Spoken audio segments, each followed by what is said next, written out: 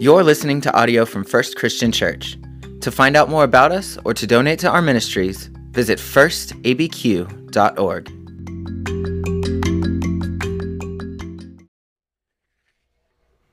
Good morning, everyone.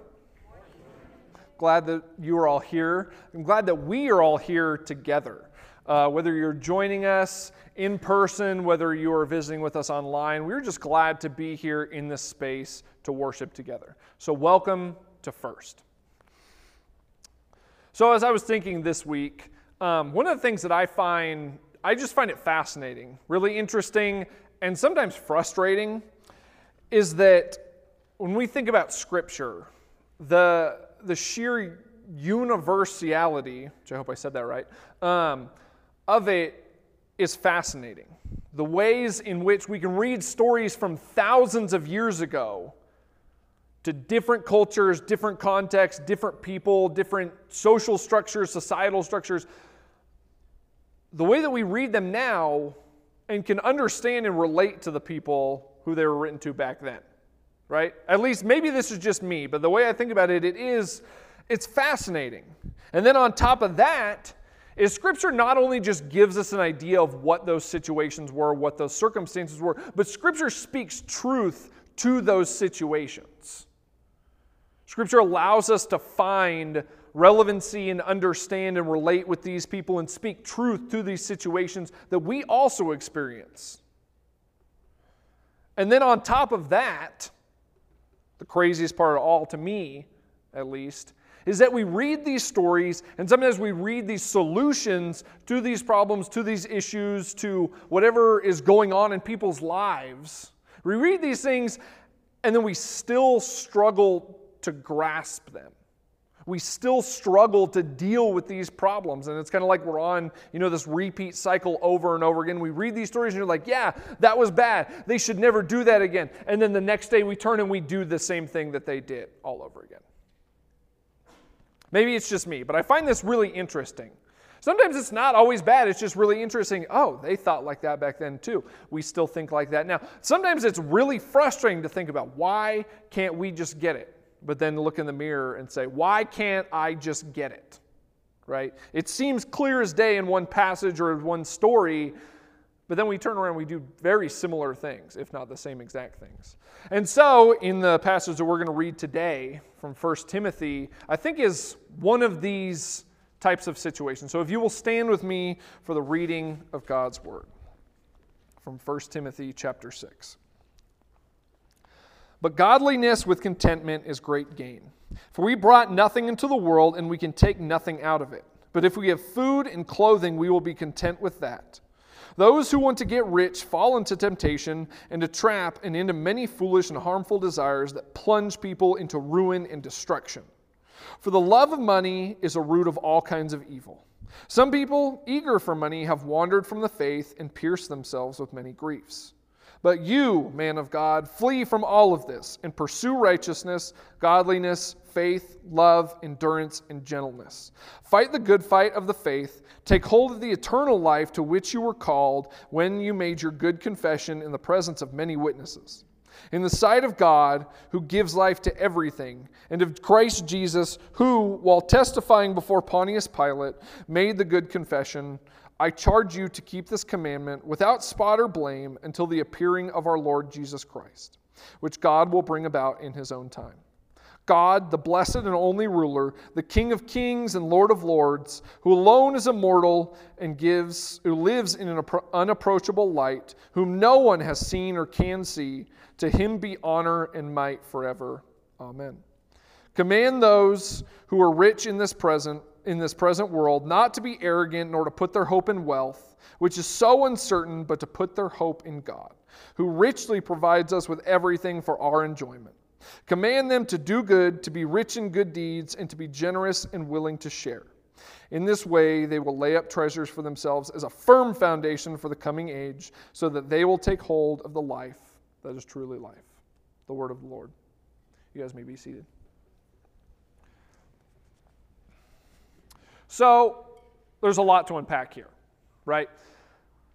And so Paul here is writing to his young apprentice, Timothy, who is getting ready to go out into his own ministry journey to be able to continue to speak to churches, to preach, to teach, to offer guidance and ministry to these churches. But Paul, writing here, gives a lot of really good advice. But as I was reading through this and thinking about it, you guys know, there's like the cardinal rule. There's 3 things that you shouldn't talk about in mixed company or at family dinners, anything. You guys might have to help me out with some of this. But so the first one would be religion, right? Not supposed to talk about that in mixed company. Second one is politics, right? And the third one is what? Money, finances, stuff like that, right? I think Paul breaks all 3 of these rules just in this passage right here. And as I was thinking about it, I think Paul would make a terrible dinner guest. Or a really, really interesting dinner guest, however way you want to phrase it. But Paul, I guarantee, well, maybe not guarantee, but I like to think that Paul would be invited to dinner at someone's house, and on his agenda, his first 3 things that he would want to bring up. Okay, what do these people believe? What are these people doing? What do they care about? What are they passionate about? And how do they spend their money? Would, I think, kind of be Paul's top 3 things, right when he comes in the door, right? Breaking all of these polite manners and everything like that. He's just I want to get down to what these people are really about, right? At least that's the way I think. I think he'd be a really interesting dinner guest. Honestly, it would definitely be good time. Might not be the right word, but it would be interesting to see how this played out at a large dinner gathering. Anyways, so Paul's writing to Timothy here, giving him these instructions for what it looks like to lead a life in ministry and what it means to guide these people who are coming into houses, into small buildings, stuff like that, who are meeting together, who came from various backgrounds, right? As Brady's been talking about Romans and talking about some of the issues that are being dealt with as Paul's writing Romans, writing to the church in Rome, you got to think of all of the Jewish people who are coming into this, and they're, maybe a little tentative, maybe a little bit you better say the right things or I'm not going to be very happy. You have the Gentiles who are coming in who might not really know what to believe, who might have a very, very diverse background when it comes to religious beliefs, maybe a lot of different religious beliefs and understanding of how the world works and their place in it. A lot of disparity in wealthy, non-wealthy people coming in to meet together, right? There might be some controversy, some conflict because of that too, right? You've got to think of all of these people meeting together to talk about Jesus, to learn about Jesus, which, like I said, is not that different from how we exist today, right? Especially in a city like Albuquerque. There are so many different people from different backgrounds, different understandings, different lifestyles, different things that exist here, but coming together to meet and learn about Jesus, or maybe just be curious about what Jesus has to offer. But this is where we're at, right? Paul and Timothy trying to understand, okay, how are we going to reach these people? How are we going to connect with these people? But the wisdom and advice that is given here, and the focus on what the root is, right? Because it's no secret, there's not a lot of secrets here, but money can be a really tricky thing, right? Money can also be a very interesting thing. It can be useful, but it can be tricky. But Paul is talking about here, it can also be very harmful. And Paul understood it back then, just as we understand it now. It should be no secret that, especially in our country and in our world, money is pretty high up there on the totem pole, right? On the priority list, on the things that people are wanting, money's pretty high up there, right? So like I said, it can be useful. It can be helpful in certain circumstances, and it's also no secret we need money for food, for clothes, for shelter, to survive, right? But Paul talking about especially the diversity that he might see in a congregation, especially the wealth diversity that he might see in any given congregation living in the Roman Empire, is that it can be really tricky. There are probably a lot of people coming into church doors, coming into homes, whose number one priority, whose top idol, the number one thing that they worship is money. Is money, is wealth, is riches, is material possessions. Paul wasn't beating around the bush on this one. He knows. And he speaks about it plainly. is that money is the root of all evil. It is a great temptation that you need to be careful not to fall into. And you need to urge your followers not to fall into this temptation. And we should hear the same message today. Do not fall into this temptation. Be wary of this, because it is the root of all evil. The love of money is the root of all kinds of evil. Some people, eager for money, have wandered from the faith, have pierced themselves with many griefs.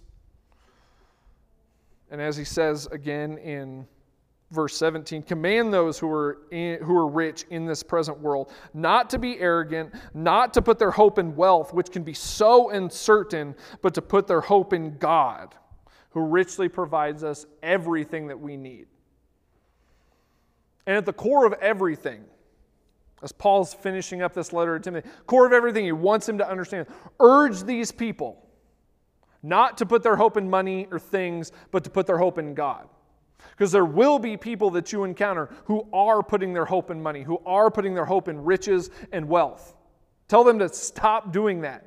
Put their hope in God. And as he continues on, giving Timothy some personal advice. And the way that I kind of look at this is he's kind of giving him a two-way street, or even more so the way that I understand this is he's giving Timothy to not just play defense. Right, we're going to do a little bit of sports terminology here. Not to just play defense, because that's part of it, is you need to be wary. You need to be aware of the temptation yourself so you don't fall into this idea of false teachers using their positions of power in order to manipulate people and gain wealth for themselves. You need to be wary of that. You need to put your guard up for that, put your shield or barrier up for that. You need to encourage other people to do the same, to not fall into this temptation, which I think that, at least in my experience, Christians are pretty good at playing defense, pretty good at putting walls up, putting boundaries up, stuff like that. But Paul also offers something on top of that. It says you don't just have to play defense, you get to play offense too, which in my personal experience, I always had more fun playing offense than defense in any type of sports or activity. That was more of my thing. But Paul encourages you get to play offense too. You flee from all of these other things, all of this evil, this pursuit of wealth, different things like that. You flee from all the wrong things, but you get to pursue righteousness and godliness, faith, love, endurance, and gentleness. You get to fight the good fight of the faith. You get to take hold of eternal life to which you were called when you made your confession. I said, pursuing these things, fighting the good fight, taking hold of, those are all offensive-oriented words, right? Those is a call to action for us, right? Not standing back and putting up our guard, but is a call to action, a call to offense that we get to take hold of these things. We get to understand this. We get to take hold of these things, and we get to take hold of how content we are with the things that God has blessed us with. We get to take hold of what we are grateful for, what we are thankful for. We get to take hold of our identity in which God has created us to be, in who God created us to be. We get to play offense, which to me sounds a little bit more fun than defense does, even though that one's important as well. But this is the call. Like I said, Paul puts it very plainly. We need to be content with God and God alone, because God is the only thing that is going to sustain us. We need to turn away from all of these other ways of life in which people are living. Turn away from all the things and point people in the right direction. Point people and help them understand that the only way to true satisfaction, true satiation, true fulfillment and contentment is through Christ and Christ alone. They said there are a lot of things on the peripherals. There were back then, there still are now. The way there are advertisements that are clamoring to get your money, to get your attention, to get you to invest in them, to spend your time in them. Paul says, no, block all of this out and focus on God. Which is a lot easier said than done, right? But this is still the call. is the way that I've read it and understood it in several different youth ministry books in general. There's always a section on budgeting, finances, the importance of those different things. But what it always comes back to is, in order to gain a good understanding of what your youth ministry or what your church values, is to look at what the budget is, look at how much you spent in different areas. It's going to give you a really good indicator of what your values really are as a congregation. And this is even on a personal level. Look at your finances and see, okay, what am I spending the most money on? That's going to tell you what you value the most highly.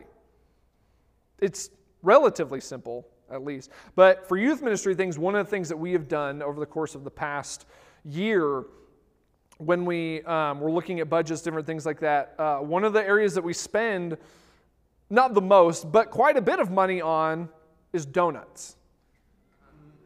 Which sounds kind of silly, right? Maybe a little bit. But it was an intentional decision, is that every single Sunday morning, we as a youth group, we sit around a table and we eat donuts together. Right, Luke? Luke's like pumping his fist. He's like, yeah, donuts, yeah. But it's so simple that food brings us together. For us to sit there, eat donuts, drink coffee or tea, and talk about Jesus, talk about what's going on in our lives, and talk about Jesus, talk about how Jesus speaks directly to the things that we are going through. That's all it takes. The simplicity of that. We're not doing a full spread, breakfast. There's not like a little gravy fountain or like pancakes and like, the little pancake dispensers they have at hotels. There's not any of that, as much as I wish there would be sometimes. But it's just donuts and coffee. And we're sitting and talking about Jesus. We're talking about what God is doing in our lives. We're talking about what we hope that God is doing in our lives, and talk about where God is leading us every single week. And it's a good time, right? At least I hope, by Luke's fist pump, right? That we get to have donuts together, and it is a blessing to be able to do that. It's the simplest things. Right? Sometimes we overcomplicate things, but Paul, this draws us back to what our real focus is on. It's not about all the lights and smoke and all this, cool stuff. It's about following Jesus. Because Paul's telling Timothy here, there's going to be a lot of things that you encounter. There are going to be a lot of different types of people that you run in with. There's going to be all sorts of stuff going on with Paul embraces understanding what the political climate was, what the religious climate was, how people were handling their money and what people were giving their money to or using their money on. Paul understood all of that and embraced it, but said none of that matters nearly as much as what you were actually putting your faith in, which isn't money, it's Jesus. You have to brush everything else to the side and focus on God. And the cool part of that is that we have the same charge. We have the same challenge to us, to put everything else aside and focus on Jesus. Focus on who we are being called to be, what we are being called to be, in order to use our gifts that God has blessed us with, to be content with what we have. Because like I said, it's another thing that sounds really easy. But it's another way, at least I know personally that I've done, is you have your little finish line in your head, right? Like, okay, I'm just going to do this one thing. I'm going to hit this one, this one mark. And as soon as I get there and check it off, then I'm good. I'll be content once I get to this thing. And then you get to that thing, and what happens? You can kind of see the next one in the distance. You said, well, that one sounds pretty good too. So once I hit that one, once I make that much money, once I have this as my job title, once I have this as my education, my degree, or whatever it is, then I can slow down. Then I'll be fine. God, I promise I'll be okay. And then you get there, and it's, so on and so forth, right? Is that as humans, the humans that Paul was discussing then, the humans that we are and that we talk to and interact with now, it's the same thing. It's so hard to be content with what we have. There's always something else that is going to be shinier and newer or more appealing or sound better out there. Always. But we can take a step back from that. Understand that will never give us the satisfaction that we truly desire, that we truly want. That the only way to achieve that is by following Jesus with our entire minds, bodies, and souls. To focus solely on God is the challenge. There's a lot out there that tells us different. But Paul speaks this truth thousands of years ago that still does hold true. Focus only on God, our one true Lord and Savior, and you will be satisfied. You will be content. And it is a blessing to feel content and grateful and thankful for the things that we already have, who we have already been made to be by God. So that's our challenge. Will you guys pray with me? God, we're thankful for this time together. We are thankful for this community because this is something that you have blessed us with. This is something we want to be thankful for, that we want to just relish in how you have created all of us to be here together to worship you. God, and we pray as we leave from here that we can keep this in mind, that we can keep this at the top of our hearts and just continually remember it. Remember you in every single thing that we do, every place that we go, every person we come in contact with, everything that we do, God. We want those people, and we want to continuously be reminded of who you are, that you will never leave us, forsake us, and that you are all we need. And we are so thankful for that opportunity. We are so thankful for your Son. It's in his holy name that we pray all these things. Amen.